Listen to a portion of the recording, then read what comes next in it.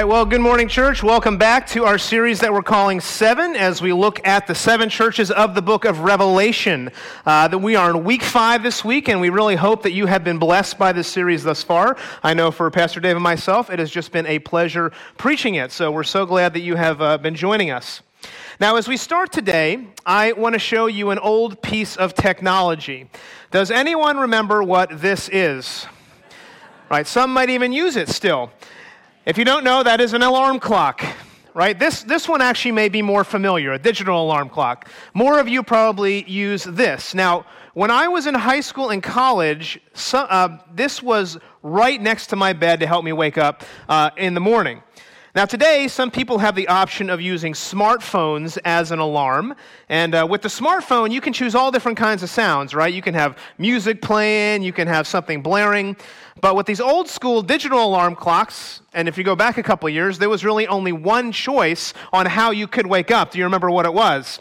Beep, beep, beep, beep, beep, beep. And every time that went off in the morning, I was startled as I was waking up and wondering who was trying to, come after me. Now, I also have to give credit to the person who invented these digital alarm clocks, because they recognized that some people, and some of you out there can say amen to this, once violently aroused from their sleep by this beeping sound, would not want to start their day immediately. So, the makers of this product installed one of the greatest inventions known to mankind, the snooze button. Some of us out there are lovers of the snooze button. In fact, when I was in high school and college, this button was my countermeasure to that beep, beep, beep of the alarm clock. And once I hit that button once, every 9 minutes, the alarm clock would screech to life, attack my ears, and beg me to wake up. But I would hit the button once again, convincing myself that 9 more minutes of sleep would be the greatest thing in human history. Now, after about an hour of this, my mom would finally come into the room and shout, "Bob, get up!" I was the snooze button champion of my house, which didn't win me any friends in my home or my dorm room. And so as I look back on those days, I've come to realize something very profound. I wasn't training myself to wake up to my alarm clock. I was training myself to sleep through my alarm clock. And really, the alarm clock is no good if it does not wake you up on time. Now, friends, the same can be true about our spiritual lives. Some of us are living out what I'll call snooze button Christianity. That if we don't train ourselves to be awake and aware spiritually, we'll sleepwalk through the Christian life, unaware of what God is doing in our lives. The great British preacher Charles Spurgeon put it this way. He said, "I believe that a very large majority of churchgoers are merely unthinking, slumbering worshipers of an unknown God." In other words, it is possible to go through all the religious motions but miss the depths of what God is doing in the world. And so fittingly, this week we'll be looking at the church in Sardis. Now, Jesus' great indictment against the church at Sardis was that they were sleepy Christians who needed to be roused to greater faith. And why was that? Well, let's consider some background on the church at Sardis. Sardis was a city filled with sophisticated paganism. The Greeks and the Romans both had made a cultural and religious impact on this city. And at the same time, there was a sophisticated and powerful and significant Jewish population in the city.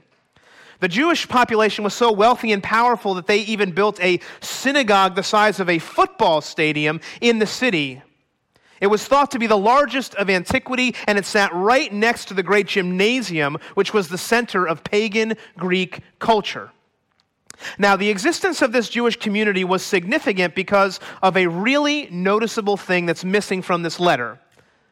Just like last week, there was no persecution going on in Sardis. There was no mention of it. Why? Well, in Roman society, certain religions were viewed as legal and others as illegal. And Judaism was considered a legal religion, and Christianity was viewed as one of their sects. So because this Jewish community was so powerful, the Christians were able to hide behind their influential status. And as a result, Christians were tolerated in Sardis more than other cities. In other cities, they were considered freaks. In other words, as long as they didn't stand out for their faith, they were safe. So they attempted to blend in and not be noticed. They had this comfortable coexistence with their Jewish and pagan neighbors. And when that happens, it's really easy to fall asleep. That when Christians live in a culture that is favorable to their beliefs, it is easy to become sleepy. And so it's when the culture shifts that the Christian worldview is not as dominant. It's more necessary for us to wake up. We feel it more. Now, missiologist Dr. Ed Stetzer recently wrote a book entitled Christians in an Age of Outrage. And in the book, he identifies 3 categories of Christians in America. The first one, he says, are cultural Christians. Now, people in this category are those that identify as Christian because they're not something else. I'm a Christian, I guess. The second category is congregational Christians. And these are the people who attend church on Christmas and Easter, maybe the occasional wedding and funeral. Finally, there's the convictional Christians. And these are people who attend church regularly, those whose values align with a biblical worldview. And the important point in the book that he makes is this: contrary to popular belief that the church is losing people, convictional Christians have not declined in numbers, but the other 2 groups have shifted in a decidedly more secular direction. And I think you might feel this implicitly. In other words, the culture in general used to be more influenced by the Christian worldview, but now it's not. Here's what he says. He says, as a result of the collapse of mainline Protestantism and the growth of secularism, convictional Christianity has incrementally moved outside the American cultural mainstream. He goes on. As the numbers of cultural and congregational Christians decrease, the worldview and values of these Americans have shifted toward the secular stream and away from that of convictional Christians. Now pause for a moment and ask yourself the question, what type of Christian am I? Am I a cultural Christian? Am I a congregational Christian? Or am I a convictional Christian? And if you're sitting here today and you're a convictional Christian, of which I count myself one, you can't blend in anymore if you truly live out your faith. And what was happening in Sardis, and what we need to beware doesn't happen to us as well, is that they were blending in, even downplaying their beliefs so that they would avoid hardship. They were sleepy Christians hitting the snooze button. And so as a result, this church receives no commendation from Jesus. All he does is tell them to wake up, stop hitting the snooze button. Church, are we like Sardis? Are we trying to blend in too much? Are we asleep spiritually? Stop hitting the snooze button and wake up. That's Jesus' word for us today. And to do that, we have to ask 3 questions. First, we got to ask, what does it mean to be asleep? Second, we got to ask, what does it mean to be awake? And then finally, we have to ask, what will I wear? More on that one in a second. Before we get there, let's pray. Heavenly Father, I thank you so much for your goodness and grace in our lives. Lord, I pray for my friends that are here today. I pray for the preacher, Lord, that you would rouse us spiritually, Lord, that we would leave today with greater faith. Holy Spirit, would you come and move on our hearts? And we pray that in Jesus' precious name. Amen. Amen. So to know if you're asleep spiritually, you have to know, what does it mean to be asleep spiritually? Well, Jesus begins, as we have every week, writing a letter to the church at Sardis. It comes in the mailbox, and this is what he says. To the angel of the church in Sardis, write, these are the words of him who holds the 7 spirits of God and the 7 stars. Now, that's a lot of symbolic language, so let's ask, what does that mean? Now, we've already heard in this in these letters that the 7 stars refers to the 7 churches in Revelation he's writing to here. But the 7 spirits of God, what is that? What's that all about? That's new. And it's odd, right? What does it mean? I mean, don't we believe in one God? Well, most commentators think this is a reference to the Holy Spirit. And it's written against the backdrop of the Old Testament book Zechariah chapter 4, verses 1 to 10, where in that passage, as well as Revelation chapter 5, verse 6, symbolic language is used to show the Holy Spirit's omniscience. In other words, the symbolic use of the number 7 is used to show that the Spirit knows all. That number 7 also signifies his perfection.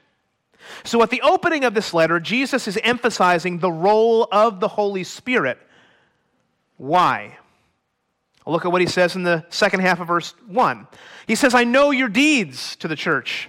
You have a reputation of being alive, and yet you are dead. Jesus describes them as being dead. And they needed the power and influence of the Holy Spirit to come alive. Now, that word dead brings up images of Ephesians 2, where we're told what it means to be spiritually dead. But I don't think that John is using that word in the same way in this context. In fact, the reason for that is when we get to verse 2 in a second, you'll see that Jesus tells the church to wake up. And dead people don't need to be woken up, they need to be made alive. While there may have been some spiritually dead people in the church, I think Jesus is talking to Christians who have become sleepy in their faith, and they need to be woken up. More in lines of what Paul wrote in Ephesians 5:14. Wake up, sleeper. Rise from the dead, and Christ will shine on you. In other words, it is possible as a believer to neglect your resistance against sin and be influenced by the world's mindset so that you are no longer alert, you are sleepy. Commentator Richard Phillips says this to the church of Sardis. He says, instead of being an influence on the culture, it had become influenced by the culture. They hit the snooze button. So what does it mean to be asleep? Well, in this one verse, Jesus gives us two ways to diagnose whether you are asleep or not. And the first thing he says is this: your reputation is not reality. Your reputation is not reality. So Jesus very pointedly says you have this reputation of being alive, but yet you're dead. In fact, we saw a similar point last week at the church of Thyatira. The church was growing, we learned. They had love and faith, and yet they were doing more than they did at first. But they were tolerating who? They were tolerating Jezebel. Sardis doesn't even get a commendation at all. Jesus just says, you guys are hypocrites. Now think about that word reputation. In fact, it's common to hear in our culture, I have a reputation to uphold, right? I suspect many of us in this room are concerned with your reputation. That if it gets ruined, we really wouldn't know what to do. But let me ask you a question. Is your reputation really the truth about you? Or are you putting forth an image? You see, the reputation we have in the public eye can be one thing, but behind the scenes, in closed doors, in our homes, we live a very completely different way. That if people knew who we really are, our reputation would be ruined. In fact, there's been a lot of high-profile media people recently who have had their reputations ruined. But their reputations weren't reality. And so Jesus says to the church at Sardis, your reputation is not reality. You pretend to be alive, but you're dead. How do we know if we're asleep spiritually? Your inner life and your private life do not match your public life. It is also true that churches can die when they rely too much on their legacy. In fact, Millington Baptist Church here has been around for 168 years, if you didn't know. 1851, we were founded, faithfully preaching the gospel for over a century and a half. We have a reputation. But don't let that reputation be everything that you're resting on. You always, always have to take your spiritual pulse. And what Jesus says to Sardis is your spiritual pulse is faint. See, when we hear that word dead, we think of somebody who's completely gone. But a better way of thinking about it is almost dead, like somebody who's in a spiritual coma. It's a state of unconsciousness where people appear dead, where you still have a pulse if you take it, but it's really faint. Now, did you know when you go to sleep that your spiritual pulse, if you look like this, actually slows down significantly? That your body is in a state of rest. It's not alertness. Some of you feel this way right now. And if you wear a fitness tracker like a Fitbit, like I do, and you take that, you have to wear it to bed if you want to get an accurate reading of your resting heart rate, because when I look at my app and I look at where my heart rate was when I was sleeping, it drops significantly. Your heart rate is different when you are asleep, but when you wake up, your heart rate jumps up and you're much more alert. And so as it applies to our spiritual lives, this is the person who goes through all the religious motions, but is in a state of rest. They go through all the motions in their Christian life, but do you have an alert heart rate or a sleepy one? Maybe we attend church. We occasionally read the Bible. We occasionally do a missions project, but our heart is not captured by Jesus. That the fire of the Holy Spirit is not coursing through our veins. You know all the answers, but there's no passion behind what you do. You may be alive, but you're almost dead. You're sleepy. Your spiritual pulse is faint. So let me ask a really personal question. Is that you? Are you a sleepy Christian?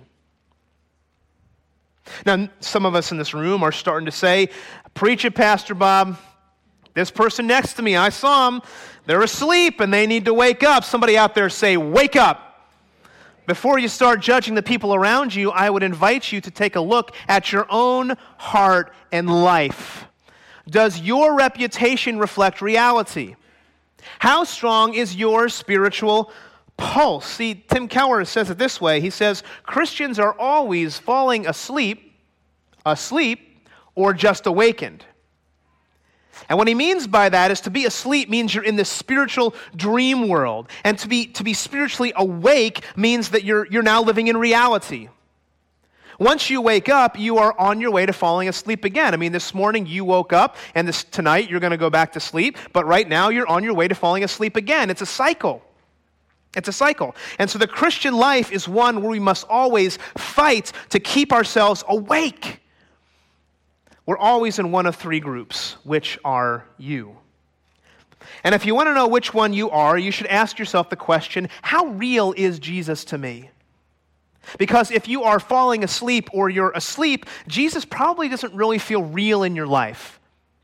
But if you are just awakened or you're really alertly awake, Jesus feels more real than ever before. See, churches and Christians that stay awake are always concerned with keeping themselves awake.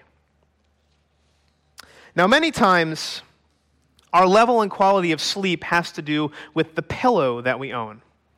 And I got to tell you, if I don't have the right pillow, I don't sleep very well. In fact, a few years ago, I went to the chiropractor, and he recommended that I get a different pillow, a pillow that maybe looks like this. Some of you might use one like this, or maybe you've bought that MyPillow online or something like that because your sleep quality just isn't good. That's got the little bump here if you're lying on your back. It's got the big bump if you're on your side so that you can lay down and keep your spine just straight.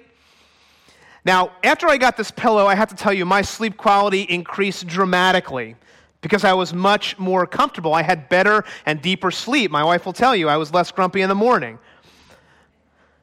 The church at Sardis was falling asleep because they were too comfortable with the culture around them. They were comfortable blending in and going with the flow. In other words, they were enjoying their pillow way too much. They were living a dream. Do you remember that old movie, Inception? That movie was about doing a heist within a dream, and there was this concept that you could have a dream within a dream within a dream, like you could fall deeper and deeper and deeper asleep. And for some Christians, that's how it is. That you're so asleep that you're living your Christian life in a dream. Are you falling asleep or just awake? See, some of us are dreaming through the Christian life, and we need to wake up. We're enjoying our pillow way too much. And once you understand what it means to be asleep spiritually, you recognize that there is a constant need to wake up. And that gets us to point number 2. Question number 2, what does it mean to be awake? So what does it mean to be asleep? What does it mean to be awake? Now let me give you some more background about Sardis, because this church was settled around 50 miles inland from the city of Ephesus. And they were settled on a mountain. And by the 6th century BC, Sardis was one of the most powerful cities in the ancient world. They were on top of this mountain, and they put out this fortified structure called the Acropolis. Looks a little bit like this today. It stood 1,500 feet above the lower valley, and so in head-on-head combat, nobody could penetrate this Acropolis because they couldn't climb up the side of the mountain. It was inaccessible. Nobody could sneak past the watchful guards, but twice in Sardis' history, it was overtaken. Do you know why? They stopped keeping watch. They had fallen asleep. And so these next words of Jesus would have been recalled in people's minds. They would have recalled this history. He says, "Wake up, strengthen what remains and is about to die, for I have found your deeds unfinished in the sight of my God." See, if you've fallen asleep during the sermon, it is time to wake up. So the Greek word here could be translated as be watchful or stay alert. And as I mentioned before, these exhortations would have had special significance in Sardis because of their history. But it is a similar thing in our spiritual lives, that if we are not awake and watchful, an enemy can sneak into our house and attack us. Are you letting the enemy sneak into your house? Because if an enemy sneaks into your house when you're asleep, by the time you wake up, it's too late because they're already attacking you. You can't even defend yourself. If you're walking around in a spiritual coma, the enemy is having a field day with you. Wake up! What does it mean to be awake? Well, Jesus gives us 5 ways to avoid a spiritual coma. And the first thing he says here is keep alert. Keep alert, that if you cannot stay alert, maybe you need a better alarm clock. Maybe you need an alarm clock that's more loud, more obnoxious than the ones I mentioned at the beginning. Maybe you need an alarm clock that makes a sound kind of like this. That worked a lot better than the first service. Who is awake now? See, Jesus says if you want to avoid the enemy coming in your house, you need to keep alert. You need to have people in your life who know you, who can keep you accountable, who can blow the foghorn if something is wrong. Now, the second thing he says is you need to keep exercising if you want to avoid that spiritual coma. In verse 2, Jesus says, "Strengthen what remains and is about to die. For I have found that your deeds unfinished in the sight of my God." Even though Sardis was asleep and dying spiritually, there was still the possibility of recitation. But if you want to avoid early death, you need to eat right, you need to exercise, and as you strengthen your body, you're going to prolong life, right? And so in your spiritual life, if you're not exercising your spiritual muscles, they're going to atrophy really quickly. In fact, Amanda and I started, we got a trainer at the gym that we go to because we felt like we needed a stronger regimen to strengthen our muscles. And so we go every couple weeks to get coaching and to give us new exercises so we can strengthen our bodies and be stronger. Why is it any different with our spiritual life? Haven't you noticed that you're more alert if you exercise? See, Jesus doesn't stop with point 2. He keeps going. He says, "Remember, therefore, what you have received and heard, hold it fast and repent." Yes, you need to keep alert. Yes, you have to keep exercising, but those are the first 2 steps. If you do those, you can get to step number 3. You keep reflecting. And what he means by that is Jesus says, remember what you were taught. And so I have to pause for a moment and for a second and say, that's why theology and doctrine is important. Because churches that have a low view of theology can easily start teaching things that are more cultural than scriptural.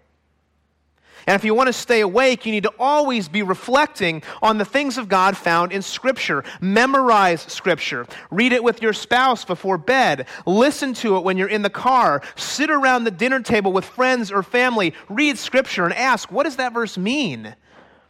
All of that helps us keep alert. Now, here at NBC, I would encourage you to get into a smaller group.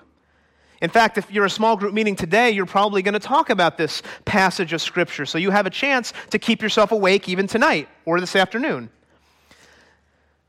Reflect on Scripture together. Fourth, keep persevering. Jesus says, remember what you have been taught. Hold it fast. In other words, you have to keep persevering in the faith. Friends, that is a word we need to hear today. Because as our culture around us shifts to a more secular worldview and convictional Christians are on the outside of the mainstream, we need to keep persevering. Don't be like Sardis. That church was trying to blend in and look good on the outside, but on the inside they were dying spiritually. And so the writer of the Hebrews puts it this way: let us hold fast the confession of our hope without wavering, for he who promised is faithful. Do you believe that Jesus is faithful today? Somebody say he's faithful.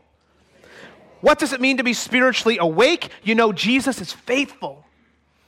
And the final way you know you're awake is to keep repenting. And so let me make this very plain. A Christian who is not repenting is not a Christian. The Christian who keeps repenting daily is a more awake Christian because every day they're recognizing that we are great sinners and Christ is a great Savior. Repentance awakens your need for Jesus. It helps you recognize that he is the only source of true life in a dying world. Repent, he says. Turn from your sins. Turn to your real Savior. See, the Christian who has stopped repenting and the church who has stopped repenting are the ones who are falling asleep.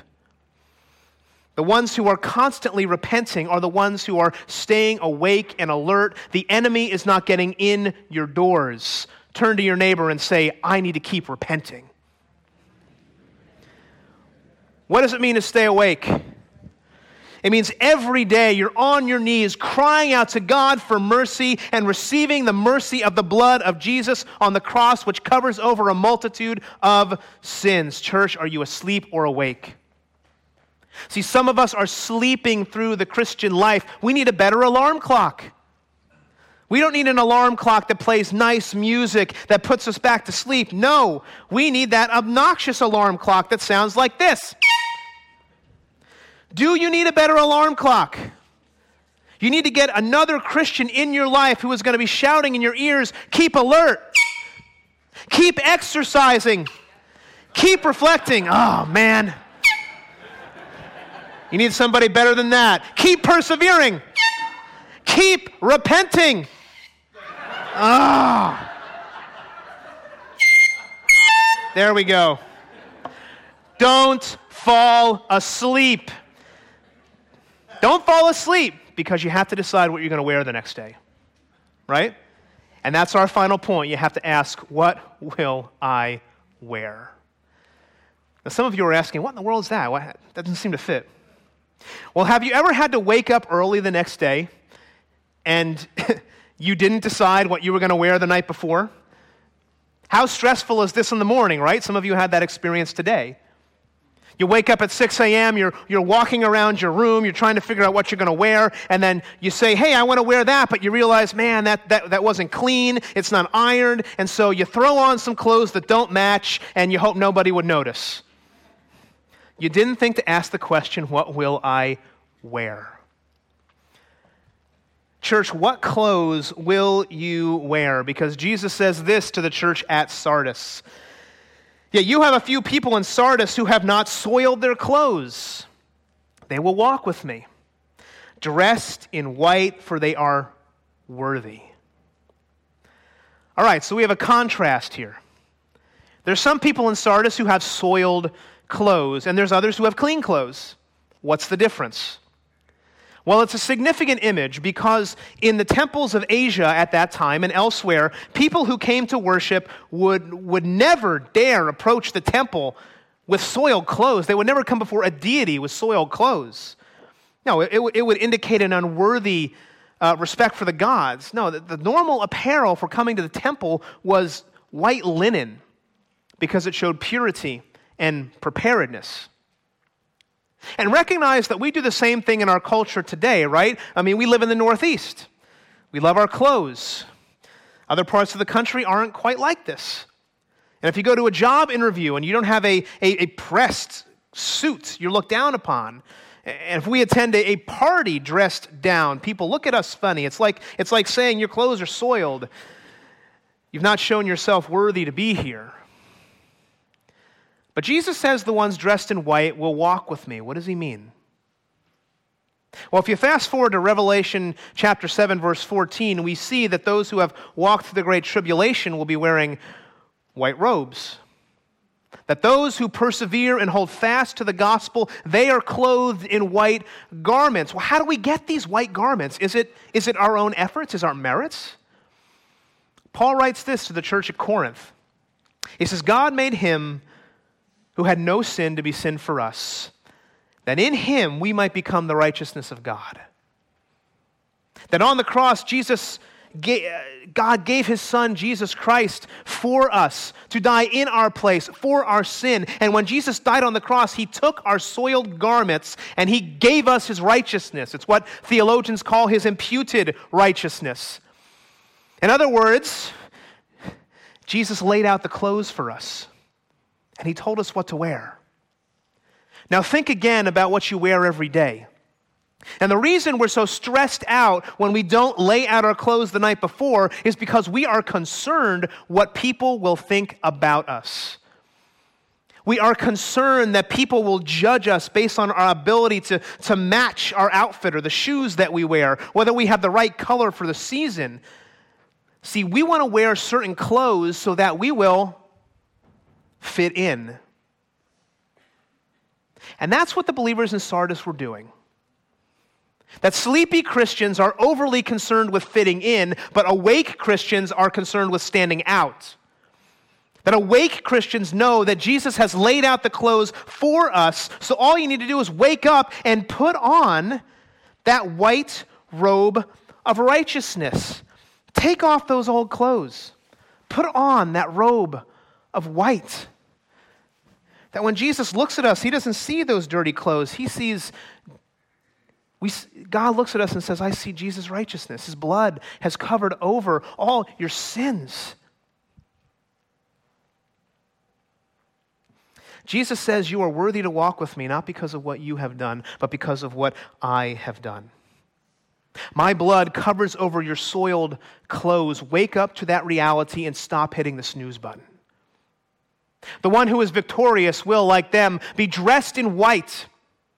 I will never blot out the name of that person from the book of life, but will acknowledge that name before my Father and his angels. See, church, our victory is in the finished work of Jesus Christ, who came to die once for our sins on a cross and who will come again to set all things right in this world. Now, how do you get your name in the book of life? By placing your faith in the finished work of Christ on the cross. That those who are clothed in righteousness, in the righteousness of Christ, can rest secure because Jesus promises that he will acknowledge us before his Father in heaven. Dr. Voddie Baucham sums it up this way. He says, it is him who works in us both to will and to work for his good pleasure. That the reason Christ is confident that they will walk with him in white is because he not only saves, but he keeps. And that is good news. Church, don't fit in. Stand out. See, the church at Sardis was not experiencing any persecution, and that begs the question, why? Because they wanted to fit in. They didn't want to rock the boat. Jesus says, don't fit in, stand out. I have saved you, and I am going to keep you. Now, this is an important passage of Scripture, and we need to take it to heart. And Voddie Baucham goes on and offers 3 helpful takeaways I want to share with you as we read this passage of Scripture. The first one, he says, is this. Recognize that we all have a tendency to be liked and respected in our culture. In fact, if we are liked and respected by people in the culture, what is the thing that we often say? Well, we must be doing something right. But should we be liked and respected by the culture or by God? See, Jesus says, don't fit in, stand out. Recognize you have a tendency to want to fit in. Secondly, apply this to how we raise our children. And I think for many of us, that's where the rubber meets the road, because all of us want our kids and our grandkids just to not embarrass us. And too often we are teaching our children to be afraid of not fitting in, that we haven't prepared our kids to stand out. Are we more focused on our kids' actions or on their hearts? Have we taught our children to be secure in the righteousness of Christ, or simply to engage in behavior modification? Finally, as we stand out, don't be loud, obnoxious, or unkind. You see, some people can swing the complete opposite direction, and they can say, well, this is what we've been talking about, right? People think I'm not fitting in. I'm going to stand out really loudly. I'm going to tell people like it is. We know we're doing it right if everyone hates us. Instead, we should engage the world faithfully and winsomely. And we should be wary, yes, when all people speak well of us, but we should also be wary when all people speak evil of us. Engage the world faithfully and winsomely. In fact, we should be more like Paul in Acts. What did Paul do? He went to both Jew and Gentile, and he preached the gospel. What happened? Some believed, some tried to kill him. But to do that, you have to stop hitting the snooze button. We have to be less concerned with fitting in and more concerned with standing out in a way that brings glory to Christ and loves people. So church, just imagine what it would be like if there was a true awakening among all Christians in this country. I mean, just imagine if all churches stopped hitting the snooze button, but instead sought to stand out for the glory of Christ, even if it meant losing our reputation with the world. What would happen? Well, I think a lot of people would be saved. A lot of people would hate what we stand for. But in the end, Jesus will walk with his followers in robes of white. And that's a comforting thought. Whoever has ears, let him hear what the Spirit says to the churches. I'm going to ask the worship team to come forward. They have one final song, and as they come, let me pray for us. Heavenly Father, we come before you now, and Lord, we recognize that we have a tendency to want to fit in. Lord, help us to stand out in a way that brings glory to you. Lord, if we're asleep here today, would you wake us up, Lord? Would you wake us up, Lord, that we would desire to know you more deeply, that we would desire to make you known more boldly, Lord Jesus. Holy Spirit, would you come and do your work today in our hearts and in the hearts of our church, Lord. We pray that in Jesus' precious name. Amen.